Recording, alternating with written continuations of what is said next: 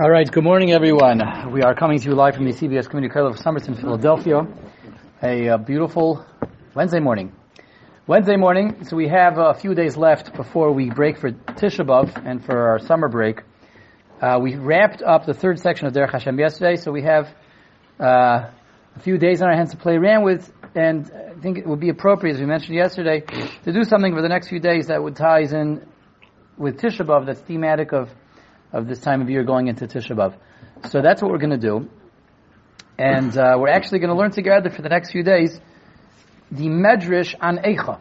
So Eichah, that's the book of Lamentations. That's what we read on Tisha B'Av. It's one of the 5 scrolls, one of the 5 Megillas. There's 5 Megillas. And one of those 5 Megillas is the tragic one of Eichah that we lane Tisha B'Av night. Slow, mournful tune of Eichah. And there is a Midrash on Eichah. Midrash, the commentary of Chazal, of the sages on Eichah, like there's a Midrash on really all books of Tanakh. And what we're going to do the next next few days, Wednesday, Thursday, Friday, we're going to learn through the Midrash on Eichah. Okay? So, we're going to see the Psicha. We're going to start with the Psicha. The Psicha is the introduction. The Chazal have an introduction to the Eichah. Before they get into Eichah proper, they have an introduction, and that introduction is where we're going to start because that's where they start. And the introduction the Chazal give is really based on different Amoyroyim giving us different psukim that they believe kind of summarizes what Eichah is all about, what Tisha B'Av is all about. That's the introduction of there's several introductions, many introductions, and they're all different Amoyroyim that when they would use to, in their yeshiva, gather the students together and learn through Eichah, teach Eichah, go through the Midrash On Eichah, they would introduce it with different psukim. So, the first pasuk that's used to kick off the book of Eichah over here, the scroll of Eichah, is a pasuk in Yeshaya. I'm going to first read the pasuk inside because the Medrash is going to quote and expound, quote and expand, quote and expand. It's a short pasuk in Yeshaya. It's Yeshaya Perek Yud pasuk Lamed. The pasuk is like this.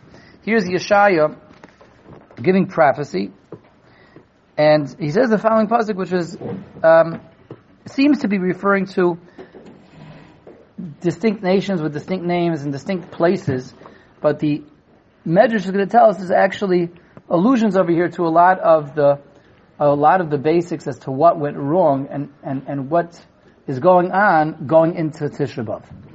So the pasuk says like this: Tzali koilech bas galim. Raise your voice in a wail, O bas galim. Bas galim seems at first glance to be a reference to a nation, but literally means the daughter of waves. We'll have to see what the Medrash is going to do with that. Hakshivi Laisha, listen, O Laisha, again seems to be the reference to a nation. Aniya Anosais, and Anosais, which seems to be another region or another nation, Aniya has become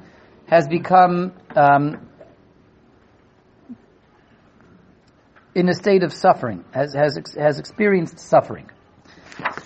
So this is Yeshaya addressing some unknown nations, some unknown regions, and the Medrash is going to use this pasuk as a way of introducing Eichah itself. So it says, let's see, Zok the Medrash, Eichah, you were in the Psicha. Rav Abba bar Kahana, Pasach, Rav Abba bar Kahana introduced the book of Eichah with the following pasuk in Yeshaya that we just read, and by expounding on that pasuk. Sali Kodech Bas Galim, lift your voice in wailing, O Bas Galim. Bas Galim. So first we're going to deal with Sali Koilech, and we're going to understand that this pasuk is really addressing Klal Yisrael. We're talking to Klal Yisrael, and Bas Galim is going to be reference to Klal Yisrael. Laisha, Anosais, all these terms in the pasuk are going to be referring to Klal Yisrael, things that Klal Yisrael has experienced. So again, Sali Koilech. Raise your voice in a cry, raise your voice in a wail. Amar Yeshayahu Yisrael. Yeshaya, the prophet Isaiah, is telling Klal Yisrael. And he's giving them Musar. And remember, this is a Musar that's tying in with the Churban, with Galus, with Klal Yisrael going to exile. And whatever Yeshaya is telling them is going to have to be tied in, linked in with the theme of going to exile. Let's see. Ad sha'atem oimrim. Shimum izmarim lefnei avodas kechavim. Rather than lifting your voice up to sing and to praise in the presence of Avodah Zarah, of the Getchkolach, of the idols, Before you do that, Sali Kailach B'Divrei Sarah. Raise your voice up and lift your voice up in a song in learning. Before you sing out the praises of the idols, you should be singing out and praising God. That means singing words of Torah. You should be sitting and learning and singing the Gemara. Sali Kailach B'Badei Knesias. You should be lifting your voice to sing in shul. Period. Okay, now we're going to go on to the next part of the pasuk, but let's understand what Rabbi Abba Bar Mamel just did with this pasuk. What Yeshai is saying according to Rabbi Abba Bar Mamel. Yeshai is giving Klal Yisrael really hefty musar over here. Hefty musar. And again, we're addressing Klal Yisrael right before the very end, right before the bitter end, right before the destruction of the Beis Hamikdash. That's where we're holding here in Eichah, right before the end. And Yeshaya, in desperation, and also in his berating of Klal Yisrael, he's telling Klal Yisrael, before you sing out to praise the Avodah Zarah, you should be singing out in Torah. You should be singing in shul. Now, it's a funny idea over here. It's not how we would expect him to phrase it. It sounds at the surface he's saying, you guys are singing to the wrong things. We sing to Hashem. Don't go sing to the Buddha and to Yashka and to all the Avodah Zarah, all the Getchkolach. You sing to the wrong thing. That's what we would think he would say. Like, don't sing over there, sing over here. Don't sing in the church. Don't sing in the ashram. Don't sing in the mosque. Sing in shul. Sing in the Beis Medrash. Sing when you learn. Sing when you daven. He doesn't say sing here instead of there. He's saying before you sing there, sing over here. Ad sha'atem oimrim shirim umizmarim. Before you do that over there, do it over here. At least sing over here, which is strange. That's not what we want. We don't want you to sing here and then go sing there. We don't need to sing in church at all. We don't want to be part of the church choir, right? As long as you're singing in shul, you can go join the church choir. That's what it sounds like he's saying. As long as you're singing and you're learning. Singing when you learn a Gemara. You can go ahead and be part of the, again, the Mormon Tabernacle ensemble over there. You can go join them. You can play the organ as long as you're also singing in shul. That's not what he should have said. You should have said, don't sing over there. Only sing in shul. Only sing when you learn Torah. But he doesn't say that. He's saying that what was Yeshaya saying? Before you sing over there, sing at least over here. So, how do we understand this? And what does this have to do with going into Galus?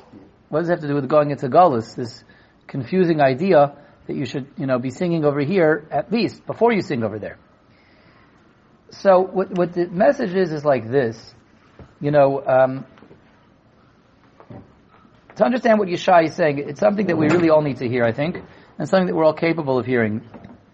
Going into Tisha B'Av, the saddest day of the year, the 9 days, the saddest time of the year, the time that we're really supposed to be missing the Beis Hamikdash, the time that we're really supposed to be missing our connection to Shekhinah, and everything that we used to have when we were living in the time of Geula. So what do we need to hear? I think it could be best illustrated with the following question. Somebody asked me this question a few weeks ago. Someone asked me a Shiloh. I wanted to know, what's my personal opinion? What's my personal opinion on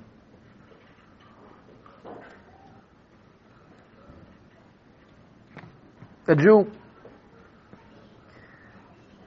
going to a sports game, following sports, participating in this national pastime, this culture of having your team, the home team, your personal team, following them, attending the games, railing for them. Someone asked me, what's the right approach? Wants to go with his kids.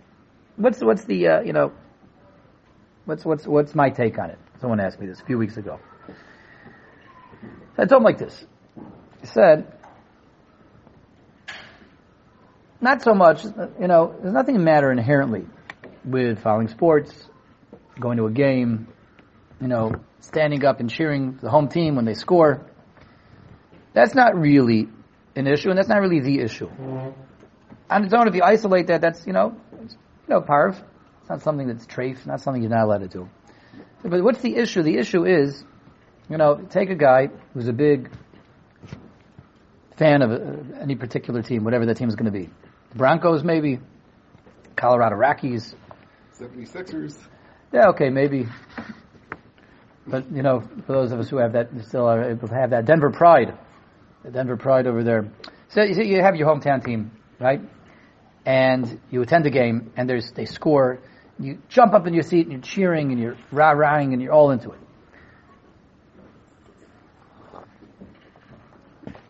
You have to be in some area of spirituality, some area of ruchnius, at least as excited about spirituality, spiritual matters, as you are about the hometown team.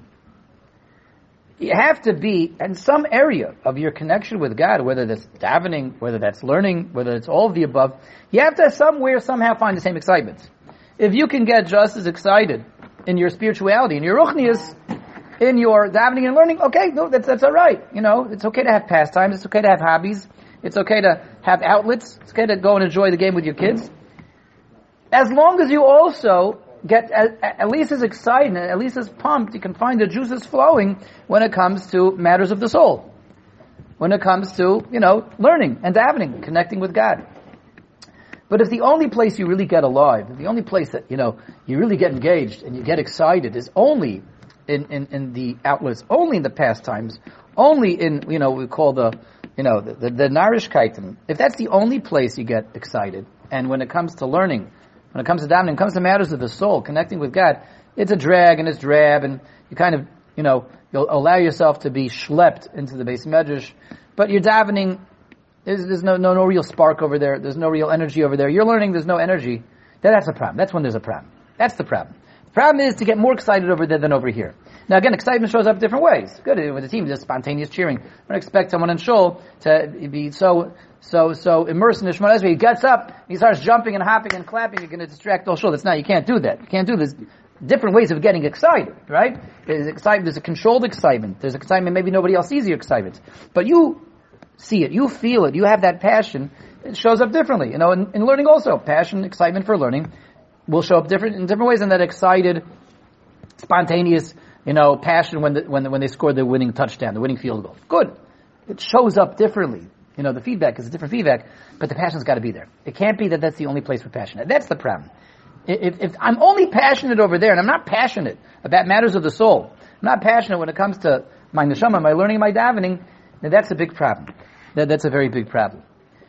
And that's a very serious count against us, and a serious argument against us, where the Rebbeinu Shalom looks at us and says, it's okay to have outlets. I put things like this, it has to have outlets. You have to have, quality time, productive time, and you have to be able to have downtime, mindless time. It's okay. It's understood. And it's okay even to be into it, to get excited about it, and go with your kids there. But that can't be the only place that you're excited. It can't be the only place that you get activated. You have to at least be as much activated, engaged, energized, and excited in what you're really here for. What you're really here for, which is to connect with me. If you only get excited about the Brahms, you don't get excited about me, says Hashem. That does get me upset, right? There's a problem. There's a basic problem with your basic existence if you can't get excited about your connection with me. And again, excitement, of course, shows up in different ways. The passion of spirituality is different than the animalistic, spontaneous, passion, excitement of cheering on the sports team. Of course, it's understood. But it's at its terms, in the way it works and functions, there's got to be passion about matters of the soul also. And that's what Yeshai is telling Klal Yisrael over here. We're not talking about necessarily Avodah Zarah. We're talking about Avodah Zarah at its core means something strange, something foreign. Zarah really just means foreign. Foreign means it's a value, it's a system that's outside Torah. Foreign to Torah, a pastime, a hobby, an interest, something that's not part and parcel of Torah itself. That's what Zarah means. Something foreign, something strange, something unknown. And what Yeshai is telling Klal Yisrael is before you start singing and getting excited about your Avodah Zarah, about your pastimes, your hobbies, get excited about me. Let me see that you're excited to come to shul and daven. Let me hear you singing when you daven. Let me hear you singing when you learn. Let me hear that this excites you too, that you're passionate over here. If you're passionate over here, you have a right to be passionate over there. It's okay. But if you're only passionate over there, you're not passionate over here, this is Yeshai's argument and his critique of Klal Yisrael. This leads to destruction. The very profound idea that we kick off Midrash On Eichah with, we're being told that this is something that's taking Klal Yisrael on a path, a one-way road to destruction, when we cease to be excited and passionate about matters of the soul, and our passion is only coming from matters of the mundane. Yeah, question? More of a statement. I respectfully disagree, and can I give you my opinion or my view and see if it makes sense? Yeah, but maybe when we're done, we'll have time when we're done. Okay. So anyway, this is what Yeshai is telling Klal Yisrael, and this is how we kick off Megillas Eichah. That it's not that you don't have a right to get excited about pastimes. Certainly you do. You have to be passionate when it comes to me as well, says Hashem. And if you're only passionate over there, and you can't get excited about learning, you can't sing. It says Yeshaya. Tzali kailach b'divrei Torah, sing and learning. Tzali kailach b'vatei knesias, sing and shul. If you sing and learning, sing and shul, then it's okay that you have things on the side too. But if all you have is things on the side, that's intolerable, says HaKadosh Baruch Hu. That's unacceptable. That leads to destruction. But we go on to the pasuk Bas Galim. We're addressing Klal Yisrael's Bas Galim. Bas Galim. What does it mean? Bas Galim. Galim seems to mean waves, the daughter of waves. Why is Klal Yisrael being called the daughter of waves? Ma Galim halalu misuyamim bayam. Waves are distinct. Each wave is distinct. You see waves as distinct waves, right? They move quickly, rapidly, and they crest and break, but each wave is distinct. So too, we are Bas Galim, we're the descendants of waves, we're descendants of great people that were distinct, that made themselves distinct. Avram, Yitzchak, and Yaakov made a name for themselves, stood out, weren't afraid to stand out. They weren't afraid to be distinct and separate and speak their minds when the whole world was against them. That's where we come from. So we're being reminded over here that we come from very significant stock. We come from very, very significant place. We come from a place of Bas Galim, of forefathers that didn't mind being all alone, didn't mind taking on the whole world. As Avram Avinu was called Avram HaIvri. Ivri means he was on the other side. Aver means the other side. Chazal tell us the whole world was on one side, Avram was on the other side. Avram was a revolutionary, but not a popular revolutionary. In Avram's time, everybody was into idol worship. Everyone was following Nimrod. Everyone was following the culture of the day was Avodah Zarah. Avram was the only one that stood up for monotheism, for morals, for values, for principles, and he took on the entire world. That's what it means, Misuyamim. Yitzchak was Misuyam. Yitzchak did not capitulate, didn't give into the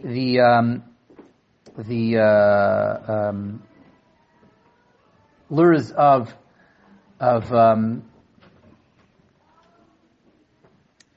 becoming caught up with the Plishti culture of assimilation. Yaakov has to travel down to Egypt. Again, he remains strong. He remains Mesuyim. So that's where we're coming from forefathers that were distinct. And again, the Musa that's being laced in over here by Yeshaya it's implied that there's a critique on Klal Yisrael also this time, going into the Churban, going into the destruction of the Beis HaMikdash. That Klal Yisrael, it's implied over here, we're losing that distinctness, we're losing that property that the Avos had, where the Avos were not afraid to stand up against the outside world, against the outside culture, against the inroads of assimilation. Klal Yisrael, it seems, was unfortunately not exhibiting that anymore, and not living with that anymore. They were no longer Mesuyim, they're no longer distinct amongst the Goyim as their forefathers were. Davar Acher, another Pshan, Bas Galim. Bas Galim, the daughter of Galim, so don't translate it as Galim as waves, but Bas Goylim, the daughter of the exiles, those who went into exile. Barteyoin de Galvoi, we are the daughter of those who went into exile. Our forefathers can also be called Goylim, people that one after the next experienced Golus, experienced exile. Avraham, Yitzchak, and Yaakov, each one of them experienced exile. And the Midrash points that out. Bitoy shel Avram, the daughter of Avram, Oises shekasu boy vayirov v'oretz, v'heard Avram Mitzrayim. Avram experienced famine as soon as he arrived in Eretz Yisrael. He had to go down to Egypt. So Avram, the original, the progenitor, the ancestor of Klal Yisrael, he goes into Golus, he goes into exile. Bitoy Yitzchak, we're the daughter of Yitzchak, who also went into exile. Shekasu boy v'elech Yitzchak elavi melech melech plishim gerora. Yitzchak, as he just said earlier, had to live amongst the Plishtim in exile. He stood strong against the assimilation over there, but he went into exile. He went into exile also. Vita shel Yaakov, were the daughter of Jacob, of Yaakov, also experienced exile. Shekazu by Vailach Padena Aram. Yaakov had to go live with Lavan, his uncle Lavan, for 20 years in Chutlarts, in Haran, in Mesopotamia, Syria, Turkey, wherever that was. And he also was in exile. So another interesting idea over here. We're being told, going into Eichah, going into the book of Lamentations, which is all about Klal Yisrael going into Golus, that Bas Galim were actually come from a long, long line of exiled peoples. This is not the first time we're experiencing Galus. Avraham, Yitzchak, and Yaakov, each one of them, each of the forefathers went into their own personal Galus, into different countries. They were exiled in different lands, different countries, different times of their life. We are the descendants of people who went into exile. What's the significance of that? So why do we have to know that? Why is it significant for Chazal to teach us that? We're kind of being told over here that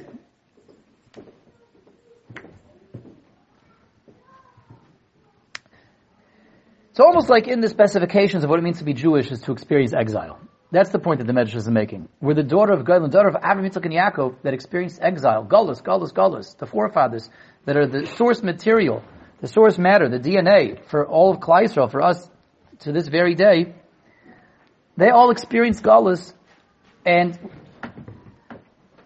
it's a Jewish thing to experience Galus. That's what the Midrash is saying. You didn't deal with Galus. Jews, part of being Jewish is having to taste Galus, having to deal with Galus. So on the one hand, the Galus that we went into with the destruction of the temple, we're definitely criticized for that Galus. We brought that Galus on ourselves by not listening, by doing lots of Averas.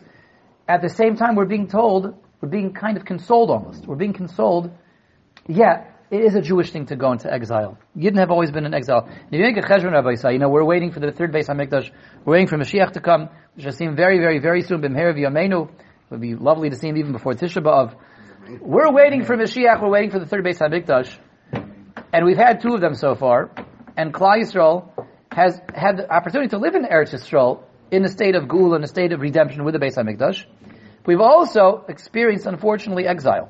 And if you make a cheshbon from Klal Yisrael's inception, from when we became a nation, which you can count that either from Avram, or you can count that from the Matan Torah. If you count it from Avram Avinu, when did Avram Avinu go to Eretz Yisrael? That was around the year 2000 in Jewish years. When we get the Torah, 2448 in Jewish years, about 450 years later. Either way, if you make a cheshbon from either the year 2000 in Jewish years or the year 2448 in Jewish years to now, which is 5782 in Jewish years, so we've been around for some 3,000 years plus, close to more than 3,700 years if you count from Avram Avinu, 3,300 years if you count from the Torah, Matan Torah, from Har Sinai. The vast majority of our existence as a nation has been in exile. In Galus, not in Geula. If you make a cheshbon, the vast majority of the amount of time that Klal Yisrael has existed has been in a state of exile, in a state of being dispersed amongst the nations. Wherever that's been. Whether that's been Babylon, Babel, whether it's been Persia, whether that's been Egypt, whether that's been Spain, whether that's been the Soviet Union, the Ukraine, Belarus, whether it's been America, whether it's been Eretz Yisrael. You can be in Galus and Eretz Yisrael also. Currently, there's millions of Yidden in Eretz Yisrael that are also in Galus. Right? Galus means we don't have the Shekhinah, we don't have the Beis HaMikdash. That's also exile. We've only been in Eretz Yisrael throughout our entire existence as a nation for barely more than a millennium. A little bit more than 1,000 years, Klal Yisrael actually lived in Eretz Yisrael from all of our 3,700 years, 3,800 years, 3,700 years. Only about, 1,200 or so of those years we were living in Israel, and only 800 of those 1,200 years we had Beis HaMikdashes, we had temples. So that means most of our existence has been in Galus. And it is a bit of a Jewish thing to be in Galus, to have to experience Galus, to have to live in Galus, have to deal with Galus, and have to conquer Galus. The Midrash is making a very significant point over here. Of course, we're davening for the Gula, and of course the ideal is for us to be in Eretz Yisrael. But to get to that ideal, Klal Yisrael is supposed to spend a lot of time in exile. Why are we supposed to spend a lot of time in exile? To be exposed to the nations in exile. But why are we supposed to be exposed to the nations in exile? To learn from the nations? To copy the nations? To assimilate with the nations? No. To see exactly what not to do from the nations, and to be in opposition to the nations. Our job is not just avoid the nations. Our job is see what they're all doing, learn from them what not to do.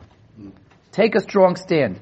Take a stand for God. Take a stand for Kedusha. And that's what we do in exile. And that's why Klal Yisrael spends so much time in exile, because a lot of crazy guys out there doing a lot of crazy things, and we have to be the same people.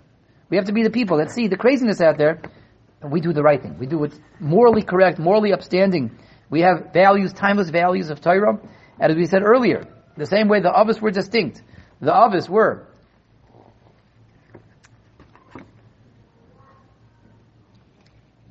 set apart from the rest of the world, they took a stand. They were not fearful to take a stand against the entire world. They were the ones that were trying to turn the tide. The whole tide was against them. The tsunami, great tsunami of the insanities of the world were against them. The Avos, our forefathers, Avraham, Yitzchak, and Yaakov made it a point of taking a stand against that. And that's why we spend so much time in exile. And yes, in Eretz Yisrael nowadays, it's also exile. It's called Galus, and don't let anyone tell you otherwise. Anyone that tells you otherwise is really just, has an agenda. Everyone should go back to Eretz Yisrael because that way we're not in Galus anymore. No, it's all, we're certainly in Galus. What's the biggest, you want the biggest indicator and proof. You want to hit you on the nose that Eretz Yisrael is certainly not in a state of redemption, but a state of exile. No Beis HaMikdash. No Beis HaMikdash. Just go to Tel Aviv. Take a stroll down the main street in Tel Aviv, Dizengour Square. Go to Rehov Yafa, Jerusalem. See what's going on in Rehov Yafa. See the culture that's pervading Israel these days. What they're inundated with. Unfortunately, what? The parade. Yeah, you don't even have to go to Tel Aviv. Just go to Jerusalem. Go to Yafa. Go to. See the parade. Yeah. That's right. Eretz Yisrael is certainly Rabbi Yisai in the state of Galus, and even those in Eretz Yisrael have to deal with this mission of what it means to be a Jew, to face Galus, stare it in the face, stare it down. But that's again why you didn't spend so much time, an inordinate amount of time, in Galus. Again, it's a crazy thing if you think about it.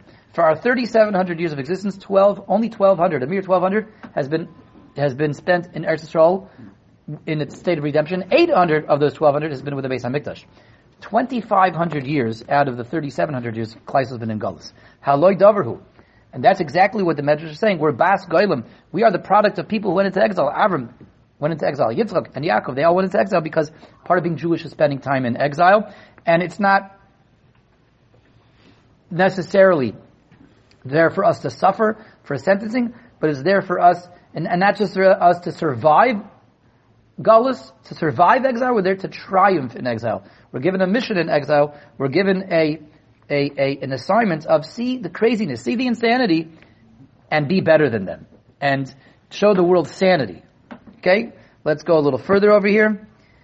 That's a very amazing idea. Hakshivi, the prophet Yeshai told Klai, Hakshivi, listen, hark my voice, heed my voice. Hakshivi limitzvaisai, listen to mitzvahs. Hakshivi l'divrei Torah, listen to Torah. Hakshivi l'divrei nevuah, listen to prophecy. Hakshivi l'tzedakah u'maisim tovim, listen to the annals, the records of people that are at least giving tzedakah, are involved in good deeds. What's Yeshai saying? Yeshai is saying that again, we're trying to exhort Klai, we're trying to save Klai Yisrael, salvage Klai Yisrael before the bitter end, before the Beis HaMikdash is about to go up in flames. Yeshai, this is a desperate last-minute pitch over here to try to get the ship to turn around. He's telling them, listen to Torah, listen to prophecy, listen to mitzvahs. What does that mean, listen? It means be receptive. Let it penetrate. In other words, Yeshai is identifying that what Klai Yisrael's problem was in that era was that they were impenetrable. You couldn't talk to them. They wouldn't let themselves be affected. Torah didn't go in. Mitzvahs didn't go in. Role models, mentors, inspiration wouldn't go in. Their heads were too stuffed up. Their heads were stuffed up with what? Again, with incorrect values, with narishkeit. Their heads were stuffed up with things that were foreign to Jewish values, with things that were outside the realm of connecting with Hashem, matters of the soul, the songs, the sweet songs of Torah, the sweet songs of Tefillah. Their heads were too stuffed up with all the culture that they had allowed themselves to absorb for things to penetrate. So Shai is saying, at least just open your ears, take out that cotton, and let this penetrate. Let it just, don't even learn, Yeshai is saying. Don't even learn. Don't even do mitzvahs. Just appreciate learning. Appreciate mitzvahs. Let those songs penetrate. Take the cotton out of your ears, even if you yourself are not going to learn. Hear and appreciate others doing it, and that will also stir something up inside, wake up that slumbering Jewish soul. La'yisha, this is the next part of the pasuk. He says La'yisha, which sounds like a region, but we understand that La'ish means a lion or a lioness. V'im lav La'yisha ha'aryeh solek alach. Yeshai is telling Klai Yisrael, look, if you don't get that cotton out of your ears, if you don't let yourself to be inspired and touched by Jewish things, real Jewish things, the lions are going to come and gobble you up. Yeshai is telling Klai Yisrael, who's the lion? The lion is none other than Nebuchadnezzar. king of Babel, who ultimately ravaged, destroyed, and burnt the Beis HaMikdash to the ground. Zen Nebuchadnezzar Rosh Dechsivei Allah Aryeh Misubchai. Yirmiyahu, the prophet Jeremiah, compares Nebuchadnezzar to a lion. The lion is emerging from his den. That's Nebuchadnezzar is coming with a ravenous fury to destroy Klal Yisrael. Aniyah, we have been ravaged. We have suffered. Aniyah min tzadikim, aniyah min devrei nevuah, aniyah min mitzvahs u'maisim tovim. Again, Klal Yisrael is impoverished. We're impoverished because we lack tzadikim, we lack the righteous at that time, we lack prophets, we lack mitzvahs u'maisim tovim, because Klal Yisrael again has become too enamored and inundated and absorbed with Gaisha culture, which, as Ramesh is pointing out, unfortunately you can find that even in Eretz Yisrael. Anasais, bimlav anasais, and again, if you don't wake up, we conclude this first pasuk. Anasais ha ansaisa asay umisnabe aleich tichsiv divrei Yirmiyahu ben Chilkiyahu. The Yirmiyahu from Anasais is going to come and prophecy about your destruction. Kivan shabal paranis kainin aleim eicha. And once Yeshaya saw that it could not be averted, his destruction could not be reversed, and Klal Yisrael couldn't be spared, that he begins to say eicha. Okay, so that's the first section over here of the introduction. That's Rabbi Bar Mamel. We'll stop over here for today. We'll continue tomorrow and see a different introduction to Yeshaya, but there's a lot of solid, significant ideas over here that really all talk to us, this time of year especially, remember what it means to be Jewish, remembering what it means to allow real Jewish values to penetrate, and how to find that balance between the culture outside of us and the Jewish spark that's within us. Okay, thank you all for joining. We'll continue tomorrow.